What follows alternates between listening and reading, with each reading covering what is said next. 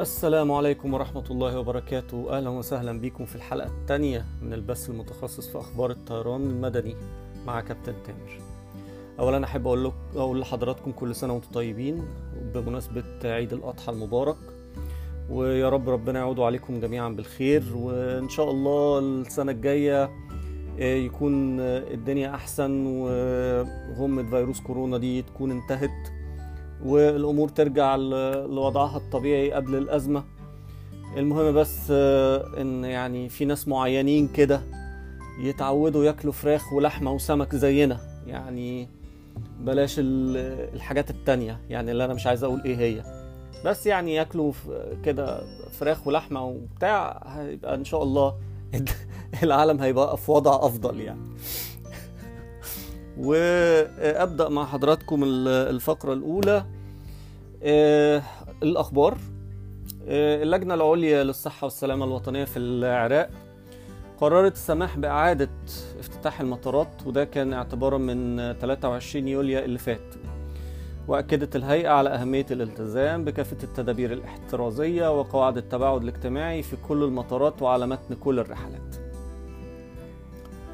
الخطوط الباكستانية اضطرت لاستئجار طائرة من شركة هاي فلاي علشان تستكمل إعادة المواطنين الباكستانيين العالقين في باريس وإعادتهم إلى إسلام آباد. وطبعا ده حصل نتيجة أن سلطة الطيران الأوروبية منعت الخطوط الباكستانية من تشغيل أي رحلات لأي مطارات في أوروبا، طبعا بعد فضيحة رخص الطيران المزورة للطائرين الباكستانيين. طاقم الضيافة لشركة نيل اير رحلة رقم 2482 من مدينة الجوف السعودية إلى القاهرة قدروا ينقذوا حياة مريض كان على متن الرحلة، شاب عنده 36 سنة قلبه توقف، لكن الطاقم نجح في أنه يعمل إجراء إنعاش قلبي للراكب، والطائرة هبطت في مطار القاهرة عادي، وكان الإسعاف في انتظار المريض وتم نقله على وجه السرعة طبعا للمستشفى لاستكمال العلاج. الهيئة العامة للطيران المدني السعودي أكدت أنه لا تاريخ محدد بعد لاستئناف الرحلات الدولية، وأن القرار بيكون وفقا لتقييم الجهات المختصة، وطالبت الهيئة الجميع أنهم يتحروا الدقة في المعلومات والرجوع للهيئة كمصدر رسمي لأي معلومة. طبعا أنا عارف الإخوة المتابعين في السعودية الخبر ده هيضايقهم جدا، خصوصا أن كانوا يعني متوقعين أن ممكن الرحلات الدولية تفتح أول أغسطس، بس واضح أن يعني أو لحد دلوقتي واضح أن ده مش هيحصل. فمعلش يا جماعة، يعني صبرا، كل خير إن شاء الله.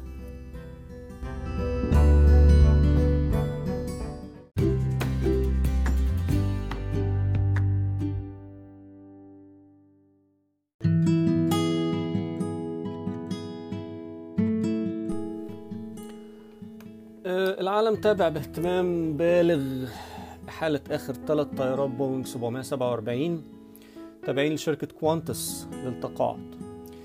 طبعا السوشيال ميديا كانت مليانة صور وفيديوهات لإقلاع وهبوط الطيارات ال3 ومتابعة خط سيرهم من سيدني لصحراء موهافي في لوس أنجلوس، ويعني لدرجة ان التلفزيون قناة 7 من التلفزيون الأسترالي قطعت البرامج العادية بتاعتها علشان تذيع لحظة طيران آخر طيارة 747 لشركة كوانتس. والطيارة كانت بتلف حوالين سيدني علشان الناس تشوف الطيارة آخر رحلة للطيارة دي. فكان فيه اهتمام إعلامي كبير جدا. الاهتمام الإعلامي الكبير ده يعني نقدر نقول ان هو أثار غيرة محبي الطيارة ايرباص A380، واللي خرجت منها أعداد كبيرة جدا من الخدمة بس بدون أي اهتمام إعلامي، أو ما كانش فيه غير اهتمام إعلامي بسيط قوي، لا يقارن طبعا بالاهتمام الإعلامي اللي أخدته الملكة 747. والحقيقة الاهتمام الإعلامي بالبوينج 747 ليه كذا سبب. السبب الأول إن الطيارة البوينج 747 بقالها 50 سنة في الخدمة، سواء ركاب سواء شحن. 50 سنة من أول ما دخلت الخدمة في 22 يناير سنة 1970 مع شركة بان آم، أول مشغل للطيارة. تالتها على طول في 71 شركة كوانتس،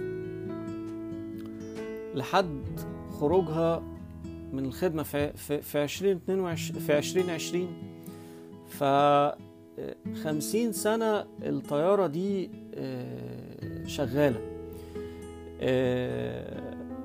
والسبب الثاني ان الطيارة البوينج 747 كانت فعلا علامة فارقة في تاريخ الطيران المدني، لانها غيرت الكونسبت او المفهوم بتاع السفر للرحلات اللي احنا بنقول عليها اللونج هول فلايتس او رحلات الفائقة الطول، كعدد محركات وحاجات كتيرة جدا. يعني يمكن الشباب الموجود دلوقتي ما يعرفش الحجم الاهتمام والضجة اللي مش في أمريكا بس، في العالم كله عملته الطيارة البوينج 747. وتقريبا نقدر نقول ان ما فيش شركة طيران او ناقل وطني في العالم ما عدتش عليه البوينج 747. يعني طبعا في الطيران السعودي، واعتقد ما زالت موجودة شغالة شحن كارجو، وكان ليها موقف معين كده من فترة من الزمن. هبقى ممكن احكي لكم الحكاية دي مرة تانية.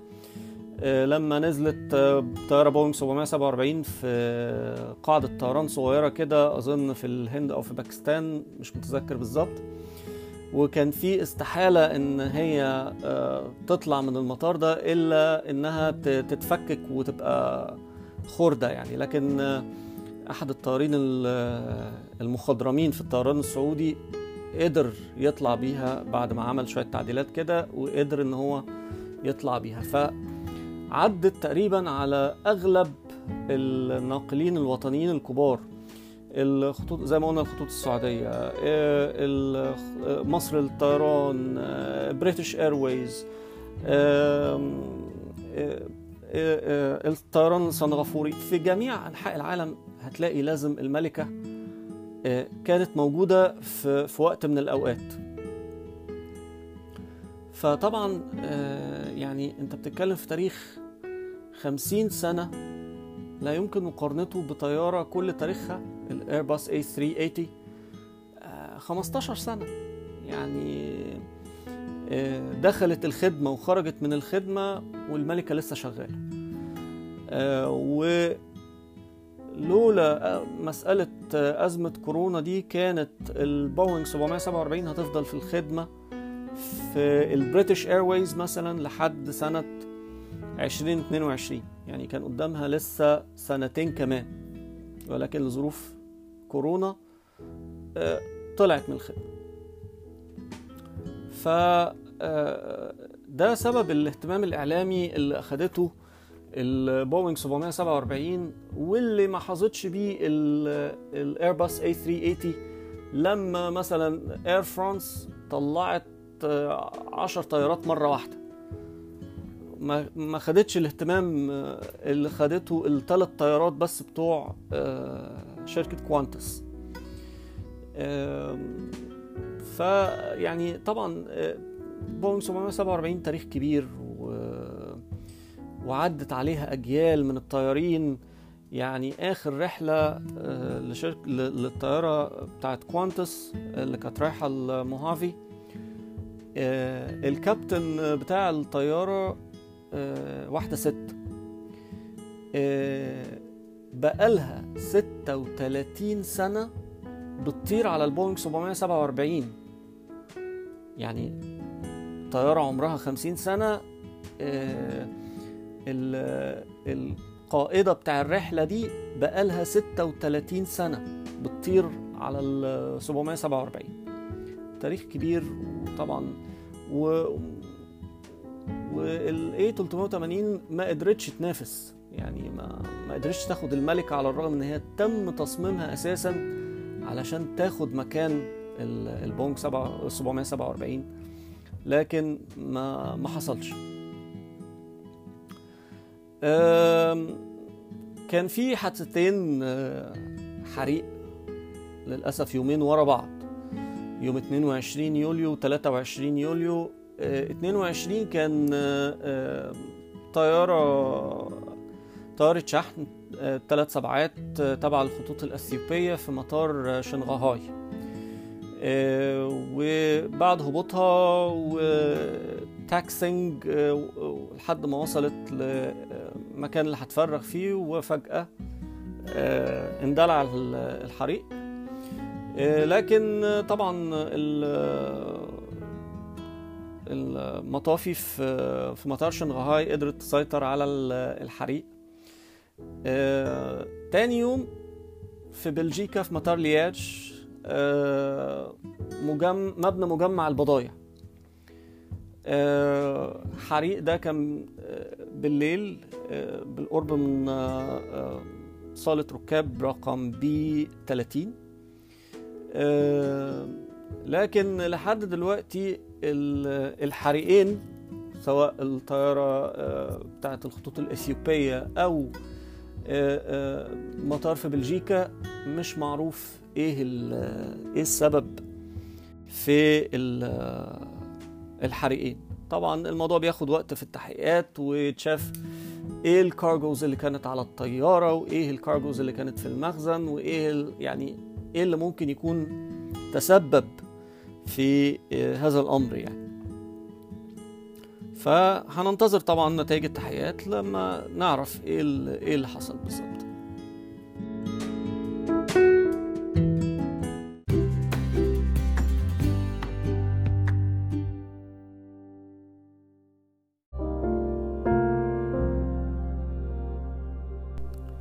آخر مجموعة أخبار معانا هنبدأها من طيارة خطوط إير ألاسكا من طراز 737-800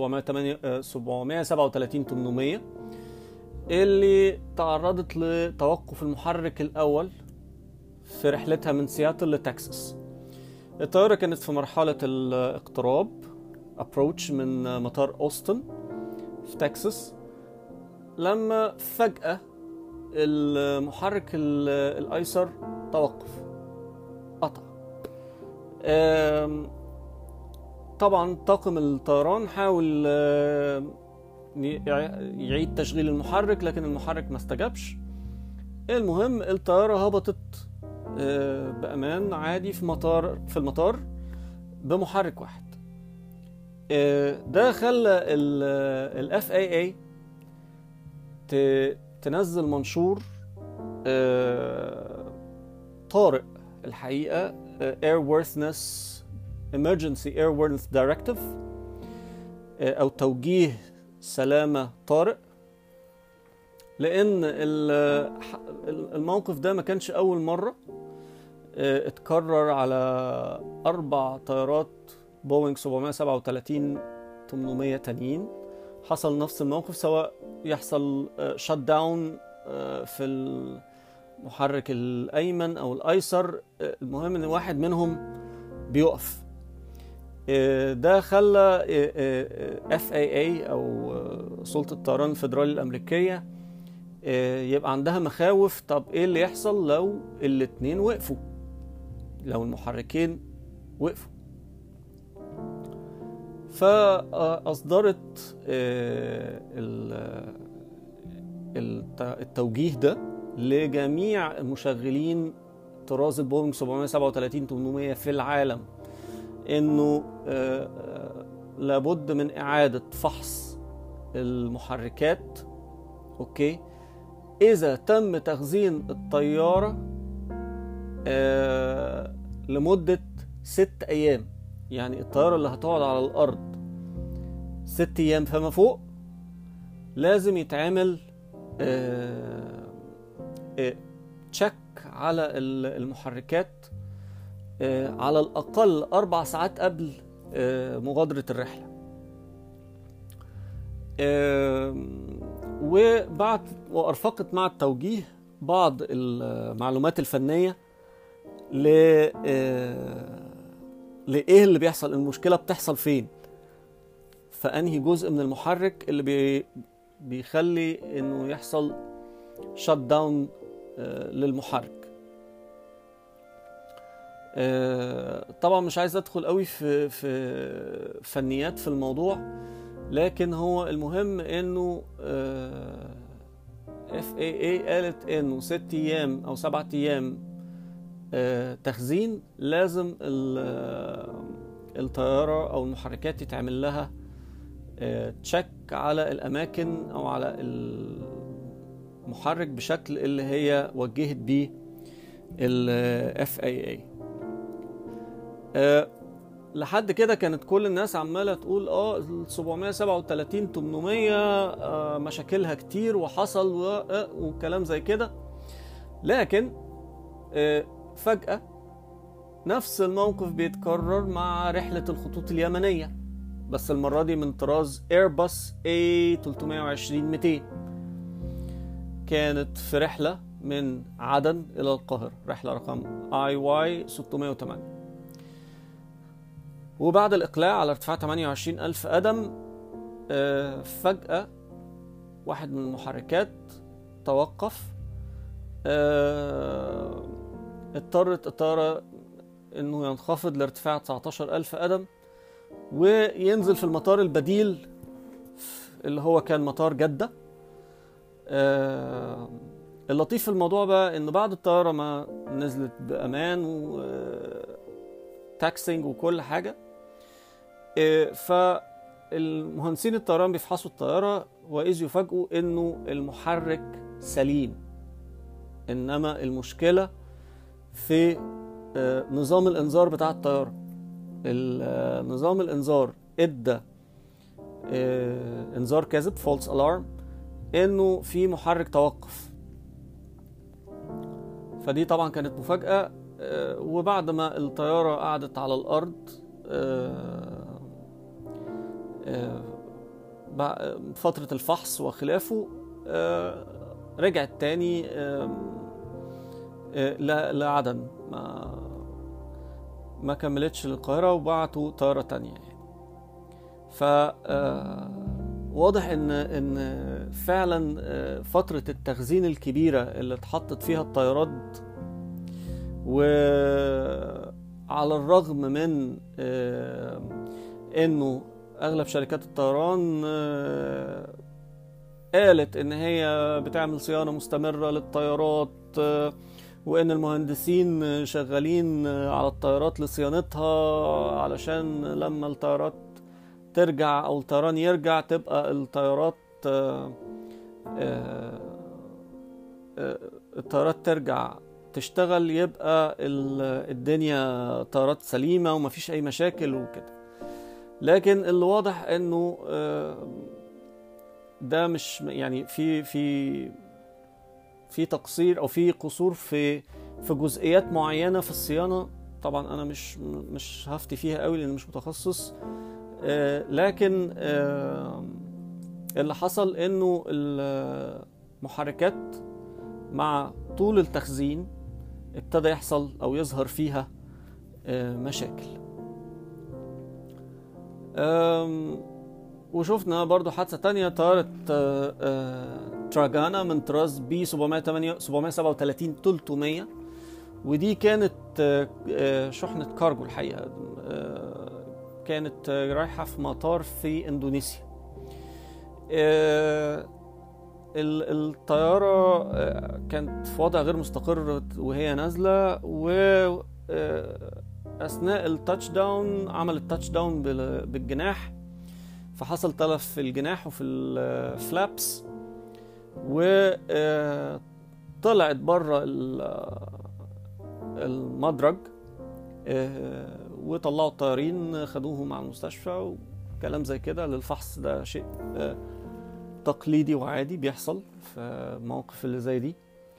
وسلطة الطيران الأندونيسية بقى فتحت تحقيق لأسباب الحادث. يعني آخر خبر معانا النهاردة من شركة بوينج، اللي أعلنت إنها خسرت 2.4 مليار دولار في الربع الثاني من 2020 من إبريل ليونيو.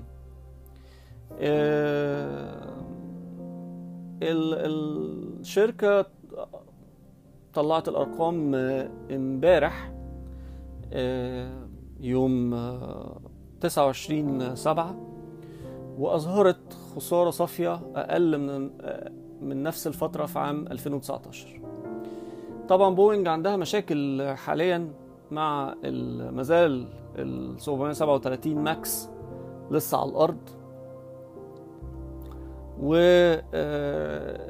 ووباء كورونا ده عمل لهم مشاكل في ال 777X أو 37X.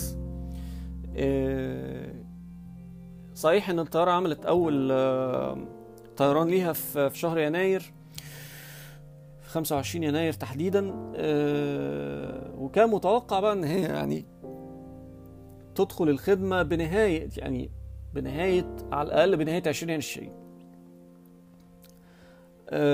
لكن اللي حصل إنه في كلام على تأجيل تاني نتيجة مشاكل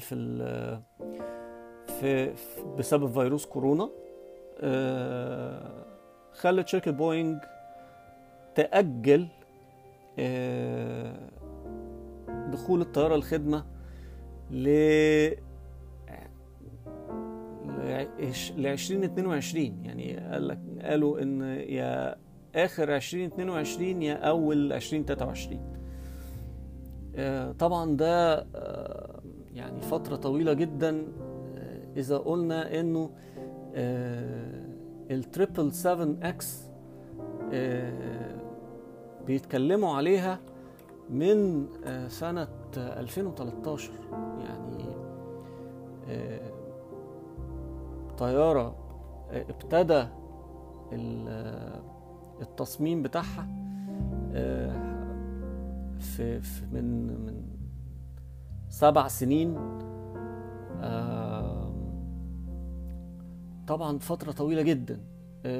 مشاكل في التصميم، مشاكل في المحركات، مشاكل، يعني حاجة غريبة جدا. الطيارة ال 777X دي يعني هم اعلنوا ان هم يعني هيعملوا حاجة اسمها 777X سنة 2011. اوكي، والتصميمات ابتدوا تصميمات 2013، وكان المفترض الانتهاء من التصميمات في 2015، والطيران الأول في 2017 أوائل 2018، والطيارة تدخل الخدمة 2019. طبعا دخلنا هو في 2023. فبوينج واضح ان هي لسه ما تخطتش المشاكل اللي هي بتمر بيها. يعني لسه واضح معاهم فترة على بال ما يقدروا يتخطوا المشاكل اللي هم مروا بيها الفترة اللي فاتت. بشكركم جدا على استماعكم، وأتمنى ان الحلقة تعجبكم. وما زلت اي استفسارات، اي تعليقات، من فضلكم ابعتوها لي في التعليقات او في الخاص. واي حد عايز يعرف اي حاجة يسألني، هكون تحت امركم في اني اجاوب على اي استفسارات خاصة بالمجال.